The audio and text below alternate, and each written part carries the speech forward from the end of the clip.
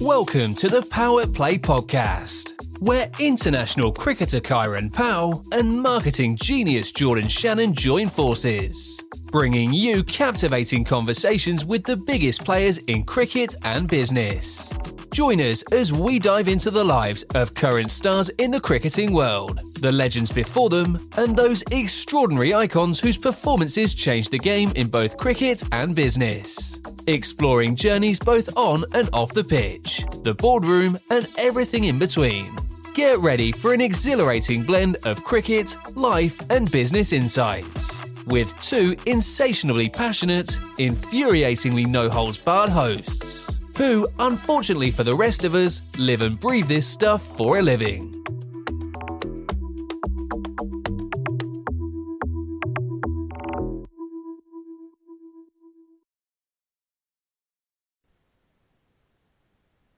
Hello everybody and welcome to episode 12 of the PowettPlay Podcast. Firstly, we'd like to all say I wish you all the best for 2024 and a Happy New Year. And how are you, Kai? I'm good, Jordan. How are you? Happy New Year. Happy New Year to you, yeah. No, I'm not too bad. I'm on the back end of a cold, but other than that, I'm not too bad. So if I sound a little croaky, I do apologise. But how's your time in the USA been? It was a hell of an experience. Houston, you have a problem. If the same could have not been more apt than Houston, you have a problem. It was the tournament was from my team's perspective. It was a really good experience. The owners were really good. The players, really came together well. But from a tournament perspective, I think that the ICC is going to have to look at. I guess who they give sanction into, the guy that was running that league has done some, at best, questionable things. And lots of things that are needing to be, I guess, investigated deeper. Lots of players left there underpaid, if paid at all. Situations where teams sort of got kicked out of hotels in the middle of the night. And, just lots of crazy stuff that happened. But as I said, fortunately enough for me, my team and my team owner were really good. Very happy to have fortunately been selected for the team that I did. If unfortunately lost in finals. And, it's a new experience, another learning experience, and you take it and you roll with it. No, that's... Obviously, I was speaking to you during it and things. I couldn't believe the extent of what was going on, and you sort of, you think is it being slightly exaggerated, and you sent me some pictures and videos and stuff, and I just couldn't believe what was going on. You mentioned there about some of the team, obviously your team, the Premium Indians, good team, good owners. Is the issue then with the owners, or is it with the person who's actually who's the sanctioning of the league? Well, I can't necessarily speak for other teams. I don't know how the owners operated, etc. But definitely the governing person of the league, there were lots of issues there where, he created lots of unnecessary problems on a daily basis where it got to the point where, I'd say over 70% of the players didn't want to be there. And it was just going through the motion and stuff. And whether that be just, as I said, things from financials to accommodations to just uncertainty. And that's sort of the last thing that you want around the Christmas time of the year, the festive time of the year.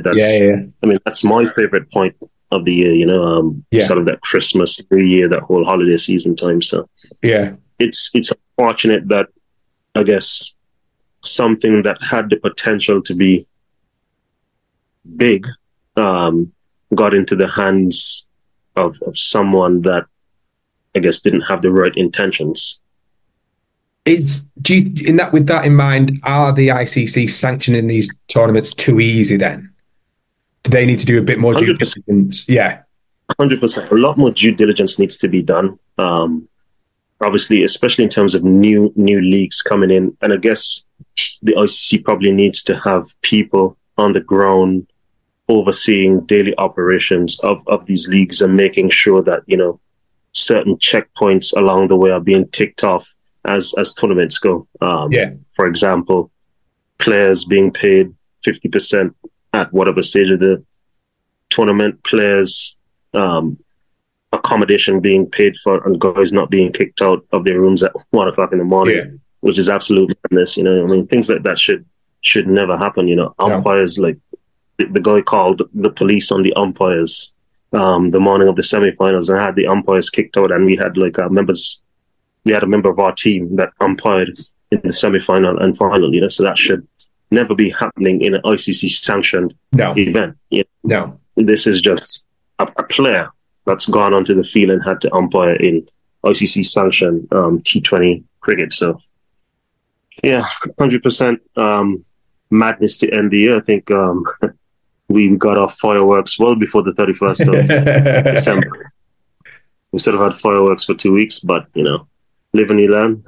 We all got through it in the end. I guess I wouldn't say better off for the experience, but wiser for the experience. No, it's mad. So do you think that the ICC, obviously various other checks need to take place, but do you think that the people need to have proof of funds to show that they can pay the players on time when, and not just players, but officials and whoever it may be, because these, as we've spoken plenty of times before in terms of players' careers and maximising opportunity to go and play in the franchise tournaments around, there's no point you travelling the world to not earn an income. It sort of defeats the point. So do you think people need to start proving proof of funds, really, potentially? I don't think proof of funds was the issue, because, the team owners, for the most part, from what I could ascertain, provided the funds well in advance of time. For example, I know the owners of the team that Chris Gayle was supposed to play for provided funds in advance, and then when the tournament started, Chris Gayle was nowhere to be found, not because the funds were provided, but the body that the funds were provided to by his team owner couldn't say where the funds have gone. Obviously, the funds weren't sent to Chris, and if you're not paid, you're not going to come to the tournament. Same thing happened where halfway through the tournament, Ravi Bopara sort of left our team because I guess the sanctioning body hadn't provided him with whatever percentage of his monies that was supposed to be paid and were left outstanding. So, these things, and as I said, these are just 2 instances, but a number of personnel, whether it be match officials, broadcast team, the broadcast team packed up and left the tournament. So the semifinals and the finals weren't, streamed live. Things like that I've never seen in all my years of not even like under 13, under 15 type cricket, much less ICC sanctioned events. So 100% that tournament was extremely disappointing in the way that on a daily basis they seem to find new ways to top the lows of the day before. And I remember speaking to you before, you was obviously really looking forward to going and things. How did you find on a positive thing, by the way, because I really enjoyed listening to your commentary, how did you find the commentary side of things? Well, apart from not being paid, apart from not being paid for it, it was really good. And I really do enjoy, I guess, giving my thoughts on cricket. I think being a player, and obviously you find this becoming more of a norm now. Players across the world are getting into commentary. And I guess we provide a different perspective because the way players look at the game and the way the general populace look at the game are 2 different things in terms of what we're looking for and the way we're able to break down a game. So I quite enjoy talking about cricket. I think that, it provides a different type of insight to the general fan. And no, it's been a really good experience thus far, and I'm looking to continue doing that in the future. No, definitely. I really enjoyed it because when the bits I was listening to you talking about, like scores that we targeted, and I think you mentioned about on the wickets being like quite a slow and low wicket, and like me having a little bit of knowledge of cricket and things, I was aware of, taking, but the way you explained it and stuff, I thought it was really, really good. I think that you get that from a player. You don't necessarily get that from someone who, is just a commentator by career as such. You're sort of expressing your knowledge of the game and why a slow and low wicket and what you look to do sort of thing. So I thought it was really good. No, thanks, Jordan. I appreciate that. David Warner, I think I want to talk about him, in retiring. in the current Test match that's taking place in Pakistan. I want to ask you a question. Do you think he goes down as the greatest three-format Australian player? 100%. I mean, every format that Australia plays, he's in the conversation in terms of being one of the most important players that the opposition teams need to get rid of number time Australia goes to bat. And you've seen throughout his career, I mean, there have been periods where they've tried him at number 3, they've tried him at number 4, number 5, but one of the best across formats players, not just for Australia, but I guess probably that the world has ever seen. Yeah. No, I think that we've talked about it loads of times, and even Otis last week was speaking about you're a good player, whether it be 2020, a 50 over and Test cricket. He's sort of gone and done that. I think it's a massive testament to him, and hopefully one day he finds his baggy green. I think that's honestly so sad. Think about how important it is to these players, and you think that something like that's happened. I really do hope he actually goes and finds that. But I think he sort of set a bit of a benchmark in terms of showing that regardless of what happens franchise tournaments around the world, that you can go and take your skills and roll it out across all 3 formats. Yeah, 100%. And I mean, I think that he said that he's now retired from 50 over cricket as well.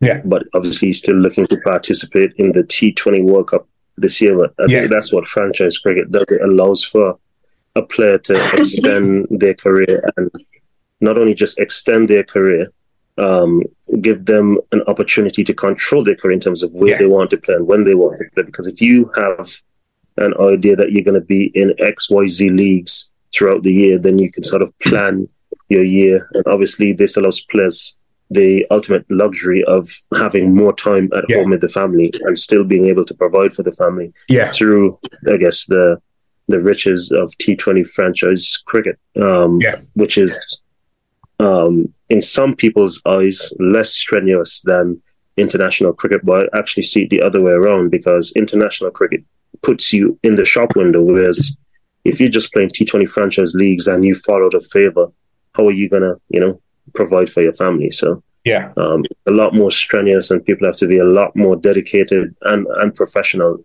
in able to keep up with that sort of, I guess, lifestyle and the requirements. Maybe Warner mentioned as well in part of his interview prior to this Test match that he believed that his Test career might have gone in an alternative path based on the current volume of franchise cricket that's taking place. What are your thoughts on that sort of statement? Well, 100%, because he came into international cricket via the T20 route. So he was actually one of, if not the first T20,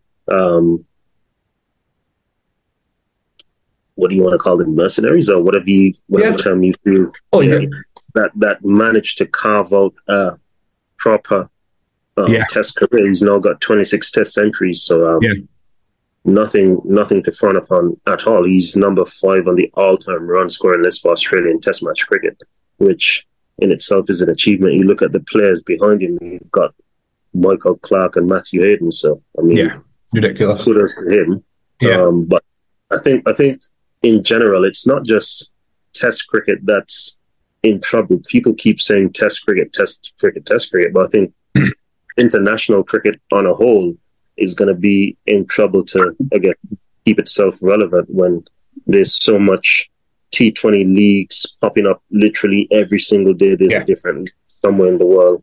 For example, you've seen the West Indies. It doesn't even have to be a T20 league. Like, you just have various leagues throughout the US that can afford to pay players what they make in 2-3 months being on a regional retainer contract in 10 days, 15 days, So why would you then sort of put yourself through the hard toil of going and having to practice every single day, be away from your family, depending on what sub-region you get contracted to, when you can sort of just travel for 10 days and cover the spread for 2.5 months. It's just, it's business sense, isn't it? Of course it is. And you can't really deny any of that. We had a brief conversation before about, placing some potential players over here in the UK, and that's what we're up against, really.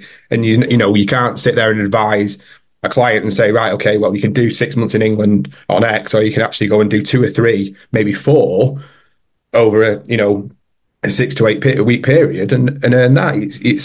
It's a no-brainer. And also the strain on your body, as we spoke about many times before, about looking after yourself and making sure, well, effectively you're going to make more money doing that, play less cricket, look after yourself, rather than spend 6 months potentially away from your family under conditions that might not even be suitable for you. Exactly. I mean, and then the only issue becomes then is just finding a way to keep yourself in rhythm, because then obviously you have longer periods off. But the aim is to make as much money doing as little work as possible. I mean, you look at Floyd Mayweather, it's getting as least punishment as possible as a boxer and maximizing profits. Yeah. Same principle applies to cricket, because then that way you're able to lengthen your career. You can play for X amount of years longer. Like, think of it, David Warner never played 112 test matches. That's 560 something days of his life that he gets back, and that's just playing days. That doesn't even include travel, practice, all these other things, first class games. So you're talking about at least 3-4 years worth of his life, worth of days that he could have had to have a fresher body, not have that wear and tear on his body, mental disintegration, not just from playing and the pressures of playing, but media, performance, all these other things that can translate into him lengthening his T20 career to 45 maybe. Guys are going to start playing T20 cricket to ridiculous ages because of the way fitness and nutrition and all these things that play a part in the way humans evolve. Yeah, definitely. And obviously with that topic now, what is your current thoughts on the situation with South Africa naming the squad with 7 uncapped players, 1 being the captain? It just shows, doesn't it? Well, I saw something today where, I'm not sure if it's the CEO of South African cricket or someone in South African cricket, whoever it was, said that they literally had no choice. Their hands were forced, because if they don't play the SA20, that literally... it's the coach. That funds the entire South African cricketing ecosystem. Yeah. And I mean, when you look at it that way, there's no other choice. I mean, the top tier South African players are going to play SAT20, right? So you find yourself in a situation like this where there's overlapping in schedules, and you send off ultimately an A team to play Test cricket, which is sad, because ultimately Test cricket is supposed to be the prized possession of cricket. It's supposed to be the ultimate test, the ultimate challenge of skill, wherewithal, knowledge of the game. And when you don't have the very best players representing any country, it doesn't matter which country it is, then obviously it dilutes the product, not just from a South African standpoint, but from a general standpoint, where the conversation of Test cricket dying just gets louder. Yeah. I think for me, that when I read it, I picked up 2 things. One, it's with the statement that the coach made about there having no choice, is the communication aspect there. I think that within Cricket South Africa, there needs to be some form of communication to make, if you have to play the T20 tournament, fine, makes commercial sense, but you've got to try and somehow fit it in where it works for the South Africa national team as well. Because I think that as much as, I think, again, when we spoke about how you felt when you made your Test debut, the call, the nerves and stuff, I feel a little bit sorry for the 7 lads who are going to be making the debuts, because it's probably taken the shine off that element of receiving that call, or being in fantastic nick and thinking there's a sniff that you've got a chance, where undoubtedly these lads hopefully will have received their caps naturally, over the next period of, a couple of years or whenever it would. But I just feel like it's tarnished it a little bit. I don't think when you're representing your country, it shouldn't be tarnished, but I do feel like this group of players, it probably could be. Yeah, and I think that's where the ICC are going to have to step in, and I don't know what can be done, whether they create windows and say, all right, guys, for the first 6 months of the year, it's literally going to be all the T20 leagues. You guys figure out when you're going to play what and just go crazy with that. Everyone does their thing, get that out of the way. And then the second 6 months of the year, it's going to be international cricket, and teams are going to be required to play 2 months of Test cricket, 2 months of one-day cricket, 2 months of T20I cricket, or something of that nature. Maybe it becomes a case where you sort of cancel T20Is unless there's a World Cup because you're playing all these T20 franchise leagues. And that opens up an extra month, and you take it to 7-8 months worth of T20 franchise leagues, and people just go crazy around the world, being able to, I guess, satisfy the financial requirements of the respective boards around the world, and keep them afloat. Because obviously we know that basically only 3 cricketing boards in the world make money. In Australia, England, and India, and the rest of the world are literally just clutching at straws once it comes to international cricket. So maybe that's an option as well, where they have maybe 2-month window for Test cricket. You have a 4-month window for T20 cricket. You have a next 2-month window for one-day cricket, and then the next 4-month window for T20 cricket again, and sort of go that route and see if that works or whatever the case is. But something needs to be done where T20 franchise leagues, I guess, can keep their place and sustain the ecosystem of cricket, but international cricket doesn't die as well. Yeah. Well, that's what I was just going to ask you then, is this leaning towards the end of Test cricket? No, I don't want to say the end, because I don't think it will ever go because of it being the penultimate, as we spoke about. But is it things like this going to be massively affecting the future of the game, or the future of the penultimate Test cricket, I suppose? Not just Test cricket, international cricket on a whole, because the next big move is going to be players being contracted by a T20 franchise. Let's say a Mumbai Indians who has an IPL franchise, a franchise in South Africa, a franchise in Major League, and different places, franchise in South Africa, franchise in ILT20, all these various places. And then, they can say to a player, look, we're going to pay you $5 million for a year. You're going to play in 4 tournaments for us at X, Y, Z dates. And outside of that, we just need you to keep fit. Or actually, we're going to bring you to Mumbai. You're going to live here for the rest of the year. And we're going to have you in a fitness program and make sure that you are up and ready to perform when we send you to these various leagues, and give you, I guess, a holiday period, just like a Manchester United would have, like a 3-week period at the end of the season, where guys can go off and have their holidays and then report back to Manchester and go through the various competitions throughout the rest of the year. I think that's where cricket is heading. But that's an interesting thing as well, because when you look at it, it's sort of the same players that predominantly play in most of the leagues around the world. So then that sorts of cuts off a lot of players' opportunities to actually earn a living that way. There are very few. It's like maybe, let's say, the top 3% of players that play around the world when you really look at it.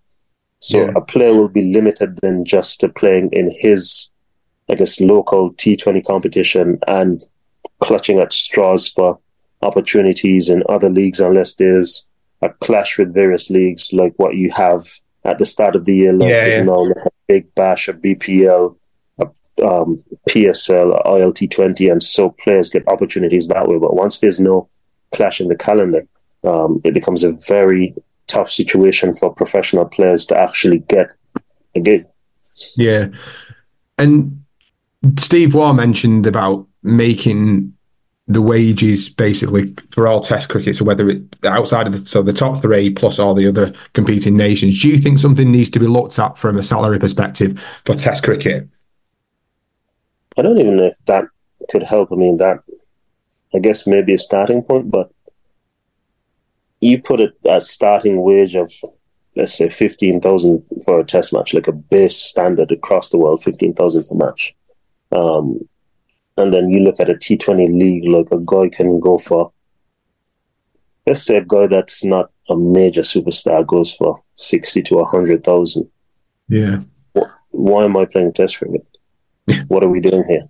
I'm playing a 3-match Test series, which goes for basically a month. I'm playing a T20 league which goes for a month, so I'm getting 45,000 as opposed to 60 to 100,000. What are we talking about? Yeah. Do you think the South African players had a choice? If they had a choice, they made the right choice in playing the T20 league. I'd say that much, because at the end of the day, as South Africa, as the coach said, this league sustains South African cricket. So if it's something that sustains South African cricket, then you have to have your best product available. Therefore, your best players can't go on a test tour when you have the product that sustains your entire entity on display at that point in time.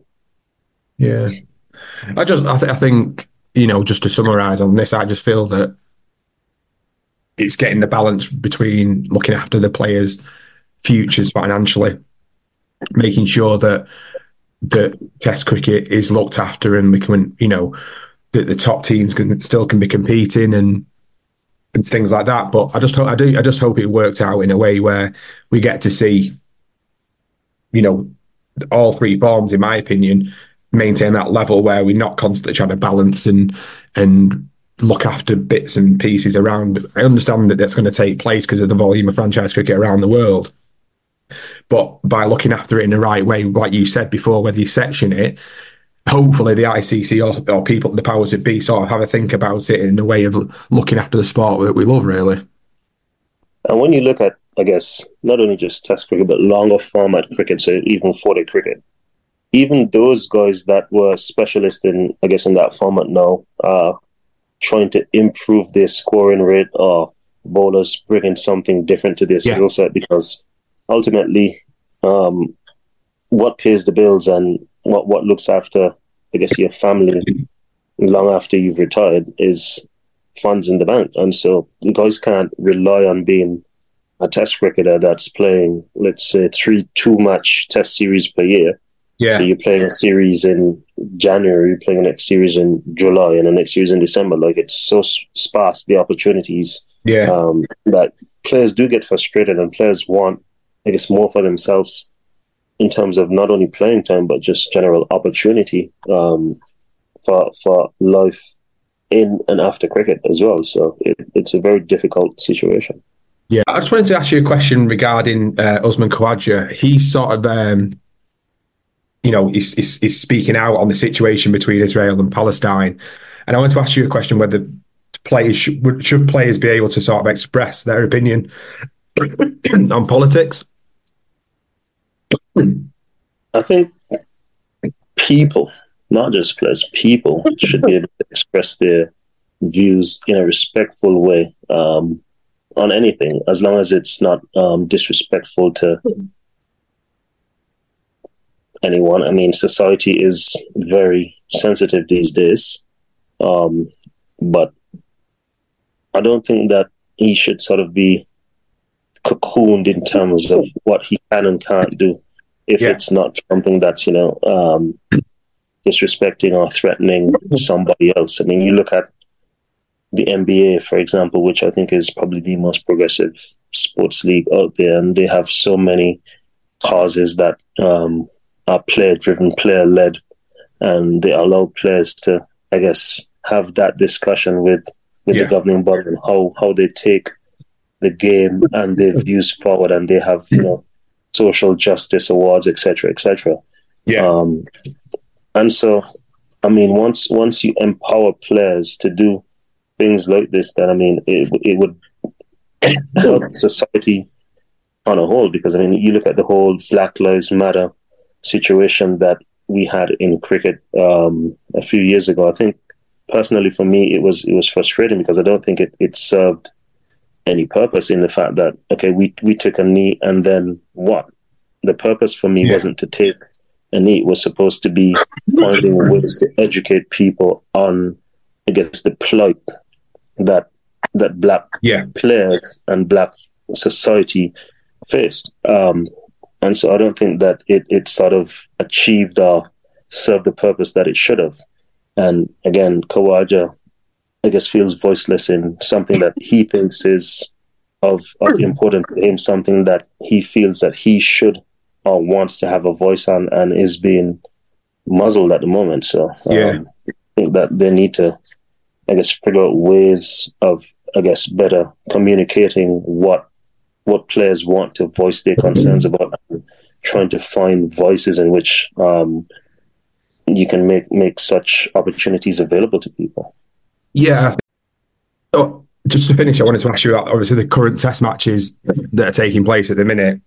And, well, one, it was an impressive performance in the first test match in South Africa beating India. Well, then the second test match, it's probably the shortest in overs the test match has been, I think. Yeah, it's been recorded as the quickest test match to be completed in the history of test cricket. And the pitch definitely had some part to play in that. It'll be interesting to see what the ICC rates that pitch, because obviously when you get situations where matches finish quickly on turning pitches, obviously the rating isn't great. So on overly seam-friendly conditions like this, but I think personally Aidan Markram should have been man of the match. Superb.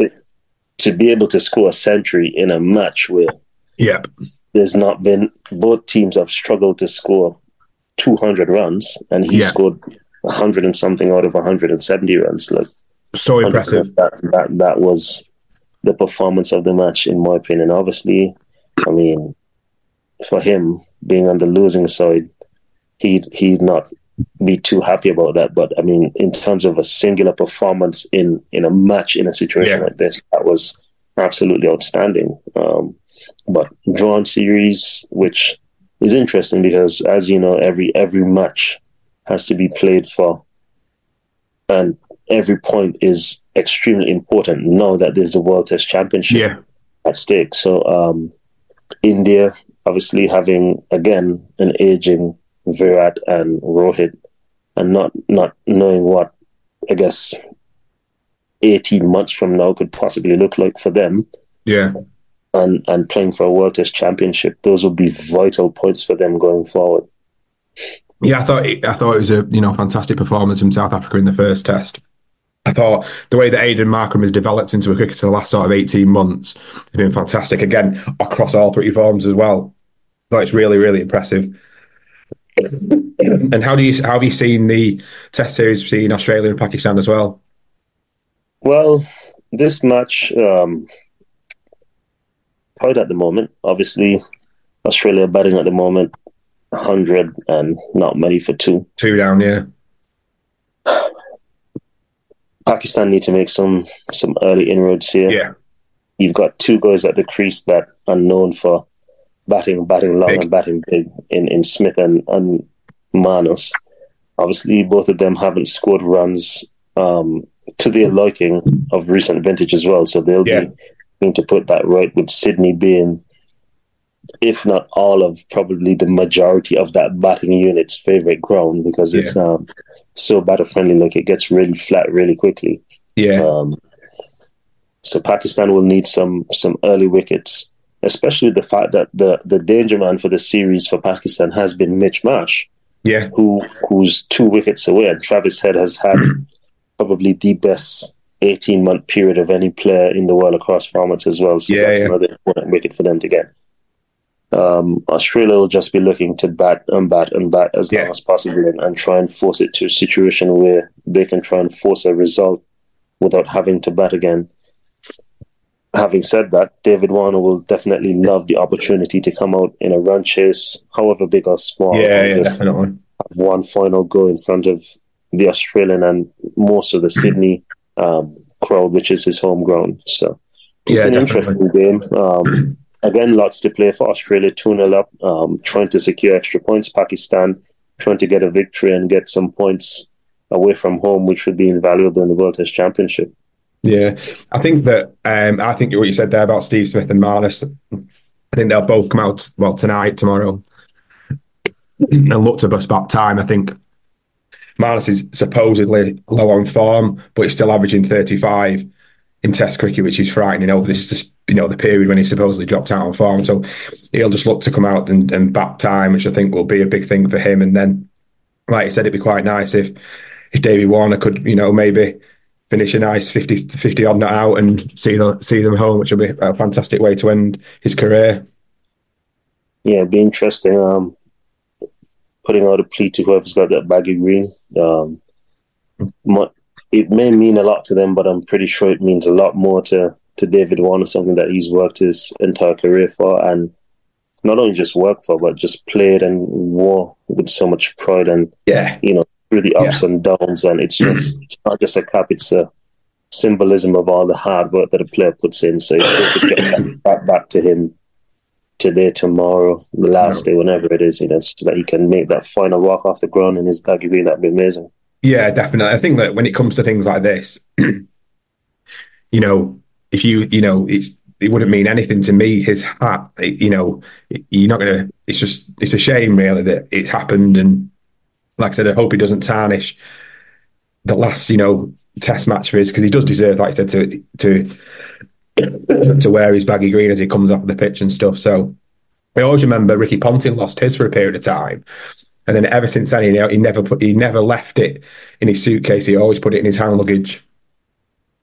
Since then, it's but if he was ever going to go and play Test cricket again, I don't think he'd ever leave it in the arms of Qantas or whoever it may be on this situation. But well, thank you again for tonight's podcast, and I'd like to apologise to you all for me coughing profusely throughout the whole episode.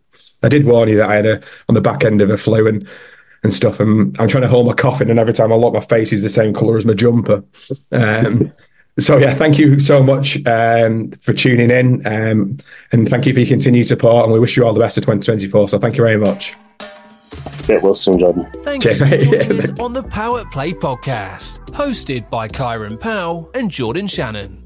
We hope you enjoyed this immersive dive into the world of cricket and business, exploring the unique experiences and perspectives of players past and present, alongside those invaluable insights into intriguing business themes that transcend beyond the boundaries of sporting heroics.